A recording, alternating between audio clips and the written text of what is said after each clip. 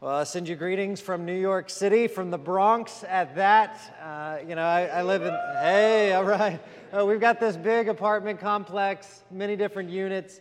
There's only one rabid baseball fan in my entire apartment complex, however, and there is a massive Boston Red Sox logo on his vehicle. He's always wearing the gear.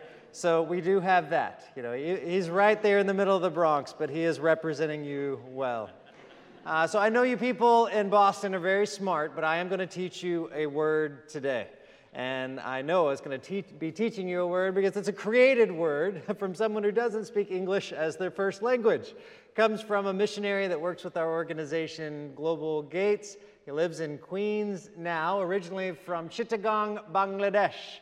And his name is Russell. And Russell said, I should have been killed in Bangladesh. I was Muslim. Became a follower of Jesus, and they did not like that. So the imam wanted to give my father a sickle in the middle of the night to cut off my head to blot out the shame. My dad did not cut off my head in the middle of the night. You know why? And I said, no, why? Because God has, here's your word, super plan. I went, oh, okay. And he said, I couldn't get married in Bangladesh because here it was arranged marriages. I was Muslim. I became a Christian. The Muslims did not trust me with one of their daughters. The Christian background people didn't trust me because I used to be Muslim. I went a Muslim to the Lord. Several years later, we're married. You see, God has super plan. I went, okay, I'm starting to get it. He said, but everyone would try to kill me in Bangladesh. I would go from this place to this place, always trying to kill me. Finally, I came to America. There are over 150,000 Bangladeshis in New York City. And I'm sharing the gospel openly with all of these people, even with my family around the world, where in the past I have to be very cautious about what I say. And now the gospel is actually going forth in even more ways into Bangladesh and the Bangladeshi diaspora communities around the world. You see, God has super plan. Well, I like the word so much, I said, hey, let's work that into a book because this is a word that American Christians need to hear. In this book, I kind of tell my story and their stories kind of intertwine. And the whole premise is that often we invite Jesus into our lives, and there's not anything necessarily wrong with that, but we sometimes limit his involvement to our lives. Here's my comforts, here's my security, here's my skills, here's what I'm doing. Lord, come enter into that and bless it. Yet when we look at the whole counsel of Scripture, it's more that God wants us to lay down our lives and enter into a larger story around. A super plan, if you will. And that's certainly what my friend Russell realized. He did not come to America for the American dream. He came realizing that his presence here is part of a larger story of God redeeming all peoples to himself. I'm going to read these verses again from Acts 17 and look particularly at this highlighted portion here. And he, God, made from one man every nation of mankind to live on all the face of the earth, having determined allotted periods and the boundaries of their dwelling place, that they should seek God and perhaps feel their way toward him and find him, yet he is actually not far from each one of us. Now, there's a saying in Bambara. I speak a language called Bambara, spoken in West Africa, and they have a proverb, a little pithy statement that encapsulates a lot of words. It says, "Sheda kadugu brufiela," which means a chicken's mouth is too small to blow a horn. And they use that in the context of sometimes you're just not important enough to speak about certain things. And I am not important enough or knowledgeable enough to talk about politics and immigration reform and all of those things. I'm not. However, I do know from this verse and from experience that in some way, in some form, God is behind the movements and the boundaries of people's habitations and when they live for a greater purpose. That in the beginning of Acts, the start of the church, the dispersion of the Jewish Christian diaspora spread the gospel throughout the known world. We have missionaries with us with Global Gates from Kerala in India that trace their Christian heritage back to the Apostle Thomas, right? We have missionaries from Egypt that trace their heritage back to the Apostle Mark and so on.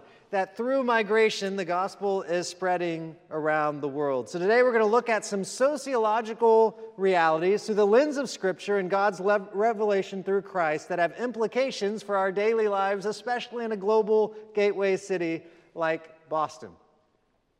I had a Muslim friend that was reading the Scripture for the first time one time, and he was describing what it was like for him. He had never, anyone tried to read the Quran before? It's very difficult to kind of piece together. It's like the book of Ezekiel almost, and how it's all kind of dispersed. But he read Scripture for the first time, and it read like a novel to him. He said, it's amazing. It's like a movie, and God is like the director. And we are like actors and actresses, and some of us are like extras. And Satan, he is like the bad guy. But this movie is unfolding all around. And what he had realized that this story is not just one that describes something that happened so long ago. It is playing out all around us right now. And that is something we need to hear as American Christians.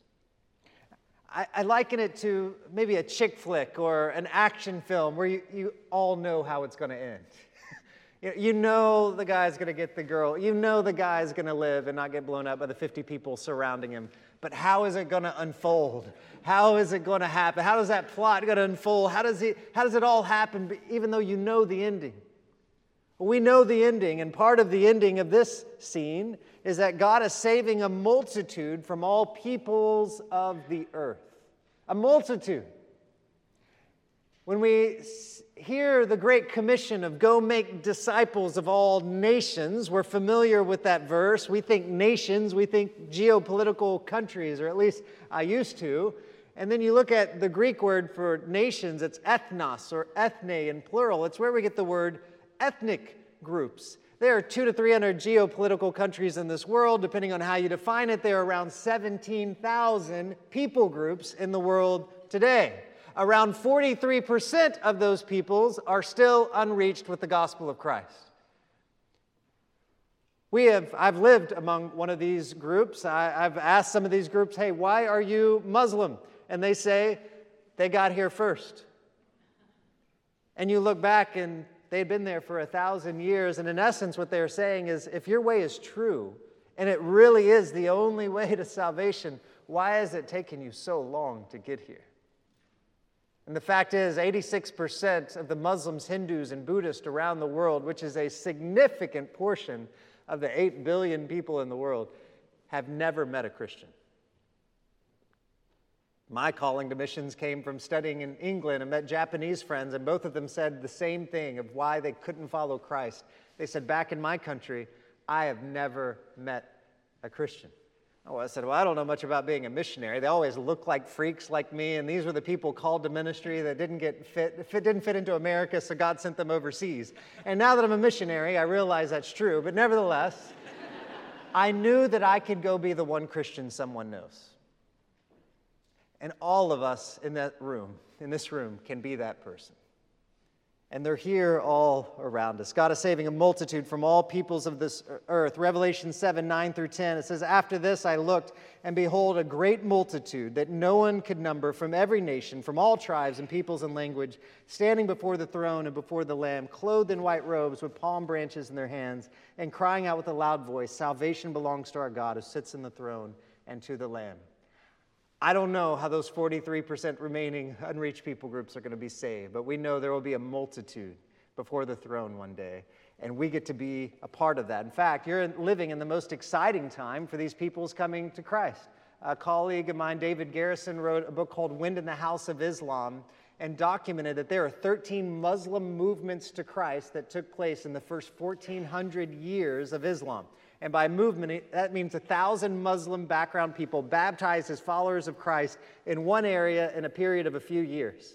13 in the history of Islam until 2000, until basically 9/11.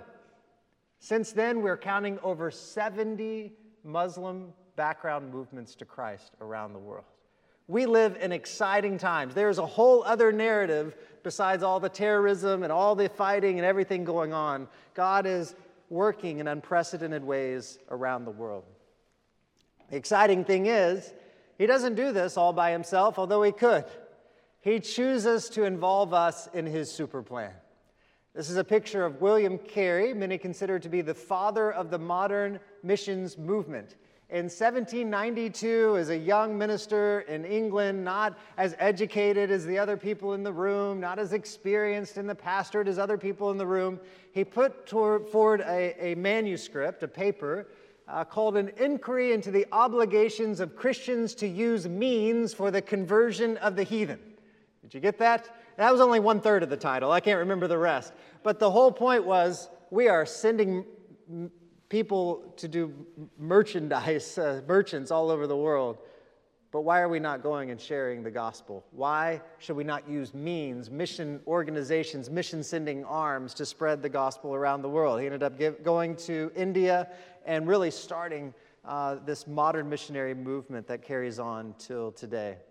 But as he presented his inquiry before that group, there was an elder statesman that said, "Young man, sit down. You're an enthusiast. When God pleases to convert the heathen, he'll do it without consulting you or me." And this elder statesman was basically saying, who are you? God doesn't need you.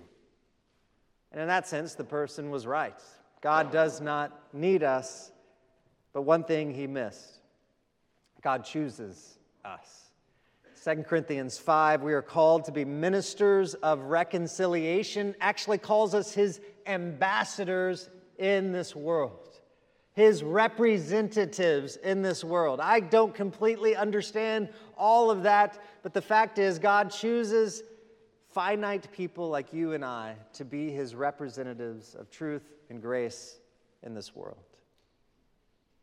Peoples are migrating and connecting to cities in historical proportions. The Bible starts in a garden, yes, but the destiny of us and where the Bible ends is a city. You even read in Hebrews 11 where Abraham says, this man of faith, he was living in tents in the promised land, but longing for the city, built and designed by God that has heavenly foundations. Around the world today, there are 280 million international migrants. That is double the number of 30 years ago. 30 years ago, you had 43% of the world's population that were urban. Today, that is 56%, and it is growing rapidly. Not only are people moving to cities, but those who are staying in rural areas are connected to cities in ways that they never have been able to. When I lived in Mali, West Africa, I lived in a mud hut, no electricity, no running water. Even today, 20 years later, no running water, no electricity. But you know what they have today, but they didn't have 20 years ago? Cell phones. Charged with a car battery. Connected to big daddies and big mamas who've moved to cities.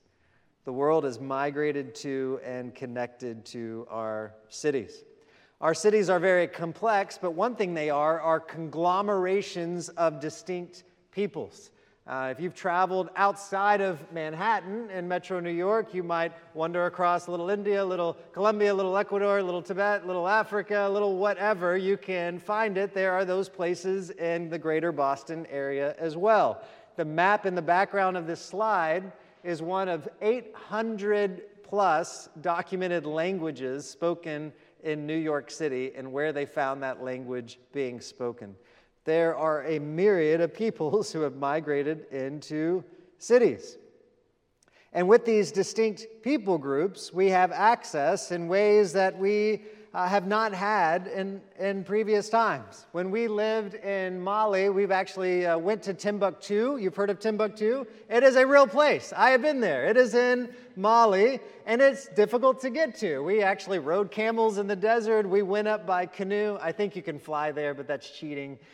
So we went to Timbuktu, the ends of the earth. The fact is, if we were to go from one unreached people group, one that had little to no Christian presence, to another unreached people group, it would take days, sometimes on washboard roads that would make you just get out and scream. It was very difficult to do. And you go into our big cities today, and often people from these unreached people groups, select groups, have moved into cities and are now living in the same apartment complex. You can walk 10 minutes and have interactions with dozens and dozens of members of unreached people groups. It does not make it necessarily easier culturally to bridge that divide, but it is certainly more accessible in ways we have never seen before. Our cities are the best and worst of humanity. You know, people will sometimes ask, do you love New York City? Yeah, we love it, we hate it. It's all of the above. You know, that's city life. There are things that are absolutely horrible because the worst of humanity is here. But it is also the best of humanity. You get that picture in the Bible as well of cities. The worst of is symbolized by Babel, and later Babylon related. Babel, you remember Noah came out of the ark, and they said, go be fruitful and fill the earth. Multiply and scatter and fill the earth. Instead, they stayed in one place. They built a city in order to make a name for themselves and ignoring the word of God. So our cities can be places of gross independence, of seeking to make names for ourselves, centers of rebellion, centers of evil. In Revelation 17:5, it refers to Babylon as the mother of prostitutes and of the abominations of the earth. That is not a good picture. Christians in cities know very well the fall and the curse of sin on humanity. We experience it. We also realize there's no political platform, careful planning, or better leader that will absolutely cure this city. Jesus is the hope for the city. The picture of the best of cities is Jerusalem. It means the city of peace, the holy city. Even in Old Testament, when Solomon is praying the prayer of dedication, when the ark came into the temple, he said, when the foreigners come into this land and they pray towards this temple, Lord, may you hear their voice, so that all the peoples of the earth may know your name and fear you. And so that city was supposed to be a light for all nations, an instrument for God's grace to all peoples. And Revelation ends with a vision of a new Jerusalem, the eternal city. Cities are expressions of the gift of creativity endowed upon human beings by God. God appointed cities to offer protection and life. We see this in the cities of refuge in Numbers, where people who had accidentally killed someone can go and start a new life, and a city offers that protection. And we see that today, where people, for whatever reason, have bad relations, bad story about them wherever they're at, and they can kind of start anew, start fresh in our cities. God's common grace permeates the city in systems that defend and protect life, bring justice, show mercy, and work for the common good. And also in the cities, we have the greatest pictures of God's redemption.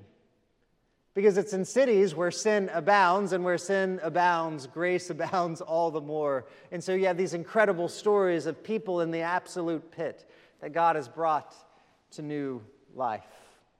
Cities influence, for better or for worse, the people within them. For a while, I started studying the ethnic groups of Metro New York and did a book called Ethnicity, The Nations, Tongues, and Faiths of Metro New York. One of the things that I loved and discovered in that research was the Ecuadorian community. They created their own word to talk about their new life in the city. They said, back in Ecuador, the man, they won't cook, they won't do this, machismo, all that. But in the city, you have to operate in a new way, the Ione way. You have to operate in the Ione way. In the city, it's all about Ione. And the man has to change and adjust. And what is Ione? They said, I love in Y. Ione. The Ione way. Cities influence the peoples within them. And whatever happens in cities influences the rest of the country, and certainly now a globalized world. We certainly experienced that in the last year and a half with COVID.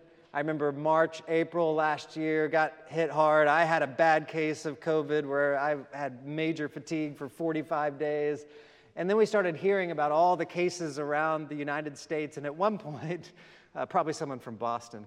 They traced all of these cases of COVID back to New York City. And it was like 95% of the cases could be traced back to New York. What happens in our cities influences elsewhere. You also see this in Paul's strategy. He was certainly city-focused in his missionary journeys, so much so that when he wrote the letter to the church in Rome, he said, "There's nowhere else in the region for me to preach here. I want you to send me to Spain. I don't want to step foot on anyone else's foundation." How could he say that? He could only say that because he had reached people in cities, and he just knew if you start with the DNA of reaching the entire area, the gospel would naturally flow from the cities and reach the entire regions. There's nowhere else for him to preach. He'd reached the city. It's just going to spread out from there, and so he moved on. Last couple of years, had the privilege of knowing this woman named, I'll call Mbai. Mbai is from Senegal. She is Wolof.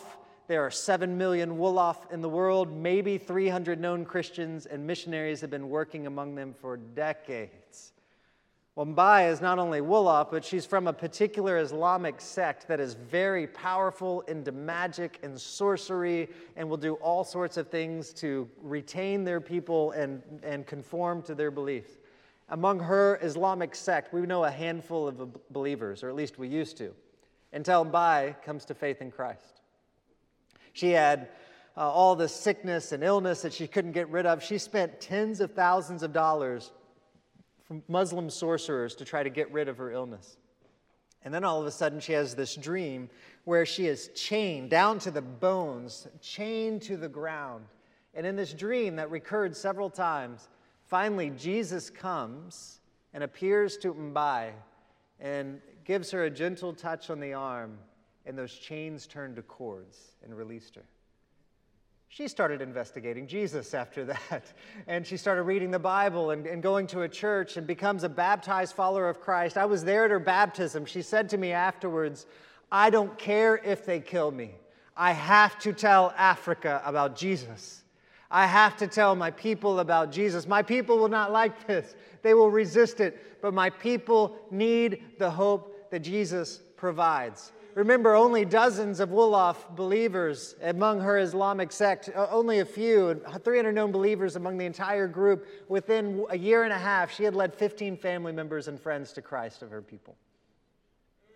They were in Florida, they were in New York, they were in Canada, they were in France, they were in Italy, and they were back in Senegal, and last year she moved back to her country to continue her witness there. What happens in cities spreads out and influences other places. Our global gateway cities, through migration, through technology, these have become the new Roman roads for spreading the good news of Jesus to the unreached peoples and places of the world. Remember, in the book of Acts, the gospel spread along Roman roads that had been built. Those were how the gospel went forth, as they went from city to city along Roman roads. Today's Roman roads are migration and technology. It has connected the world, and the gospel needs to be a part of those conversations. This is a great COVID story that came out. Actually, the same guy who coined the word super plan. He was sitting there in the spring of last year. The Bangladeshi community got hit hard. Maybe 700 Bangladeshis in New York City died from COVID last year. He personally knows 41 that he had witnessed to even prior to their death. And so everyone was hunkered down inside, and he said, "What can we do?" And they started a Zoom meeting, as everyone did this last year. And in these Zoom meetings, Bangladeshi Muslim background Christians from around the world, Kuala Lumpur, Malaysia, Dubai, London, Paris, Toronto, the rest of the U.S. started gathering 3 hours a day, every day, for fellowship, for prayer, for study of the Word of God. That grew to 400 to 500 people within weeks. Muslims started investigating this Christian community because it was so dynamic. They elected elders. They were taking up finances to take care of each other's needs. They were training each other in evangelism. 200 Muslim background people through a Zoom meeting that was started in Queens. 200 Muslim background people have been baptized as followers of Christ through that group in the last year. In the midst of COVID, You know, a lot of us are kind of like when we go to the beach and you're not used to waves and you just kind of, you want to bear down and the wave just crashes, or you just want to get rid of it. And instead, we need to kind of release our legs a little bit and ride the wave of this, because it's often in times of disruptions like COVID that God advances his kingdom in new ways. God can do a new something in you and around you because of these disruptions. Some practical, let me review this. So God is, if you think about this movie unfolding around us, God is saving a multitude from all peoples of the earth. God chooses us to be involved in his super plan, even though he doesn't need you. And peoples are migrating and connecting to cities in historical proportions. Our cities are conglomerations of distinct peoples, and the cities are the most strategic and accessible places to reach a diversity of peoples. They reflect the worst and best of humanity. They influence the peoples within them. The city's peoples influence the rest of the country and a globalized world. Global gateway cities, migration, and technology are new Roman roads for spreading the good news of Jesus to the unreached peoples and places of the world. Here are some practical steps to embrace God's super plan in cities. First is simply to develop God's compassion for the city and pray for its salvation. I live in a city, I've lived in Harlem in the South Bronx for 15 and a half years. I know there are some days you just want to hold on and let that wave crash over you and hope it ends, right? The city can be hard. Some of the times we can get like Jonah towards Nineveh, where you really want it to be destroyed. It just seems so bad. But the whole point of Jonah, that whole book, was about God's compassion for all peoples, not just Jonah's peoples. And even though Jonah was obedient in proclaiming God's word in the city, he did not get to the point of developing God's heart for the city. Develop God's heart and compassion for the city, which is a supernatural thing sometimes. But don't just react to the city with whatever happens to you and the emotions around it. Develop God's heart for it. Jesus wept over Jerusalem. Sodom and Gomorrah are another bad picture of cities in the Bible, but what does Abraham do? Will you save it if there are 50 righteous? If there are 45, if there are 40, 30, 20, 10? He pleaded with God, having his compassion even for Sodom and Gomorrah. Develop that for your city. Bless the city and don't just use it. Our cities are full of people who come here to get whatever it has to offer and get out of here as soon as possible and go to somewhere more comfortable, right? Come here, pad your resume, come here, get your education, and then get out as soon as possible. In Jeremiah 29:7, when God is addressing the exiles in Babylon, it said, "Seek the peace and prosperity of the city to which I have carried you into exile. Pray to the Lord for it, because if it prospers, you too will prosper." Seek the prosperity of the city. Contribute to it. Don't just be users of it. Be salt and light here. Stay as long as possible. We need followers of Christ to infuse the gospel into every aspect of the city. Be intentional where you live, shop, and play. Many of us, because of all of the sensory overload that we get in a city, you get into the T or you get anywhere else, you just shut off. But if we are a little bit intentional about where we shop, about even where we live, about what we do with our hobbies, what we do at our workplace, we can be that one person someone knows that is a follower of Christ. You can go get your groceries delivered, or you can go buy your groceries from that Arabic store. Which one will give you more of a natural opportunity to be involved in God's super plan of seeing other peoples reached for him? Be an intentional gospel witness with your existing relationships, not even anything new necessarily, but among your coworkers, among your fellow students, people in your neighborhood. Be an intentional witness. One of our best missionaries in the city is originally a Fulani Muslim from Guinea, came to faith in Paris because there was, in her IT job, someone who didn't just treat her as a coworker to do business with, but prayed for her actively throughout the day. sought opportunities just to get to know her story and what was going on in her life and how wisdom from the Scripture could speak into it, and ended up giving her some resources in her language just to investigate and give her thoughts. And through that, the power of God's Word and the persistent testimony of this coworker, not a professional missionary, she comes to faith in Christ, and now she is the most effective missionary among West African Muslim women in North America. Eventually was called to be a missionary in New York. Use your gifts for God's global mission. In pioneer missions in the past, the kind of skills you needed to survive were more like Indiana Jones than today, right? We're going to go out. First missionaries would pack a coffin with them. We're not expecting to come back. Or they're roaming through Africa as a big expedition. Today, the modern missionary in cities needs to be a lot of what you kind of look like and do. People that are using their professional skills to have inroads that maybe professional missionaries wouldn't have inroads into. Even evangelists and church planners in cities focused on people groups with language skills and all of that, they need the professional skills that you have to offer in IT and graphic design and social media and so forth. So use your professional skills for God's global mission. A couple of opportunities. We developed this new website over the last couple of months called upgnorthamerica.com, and what we're doing with this is allowing you to even take virtual prayer walks through some of the most significant unreached people group communities in North America. And if you happen to be in one of these cities, where you can do that in person for visiting their places of worship, their grocery stores, their community centers, and so forth.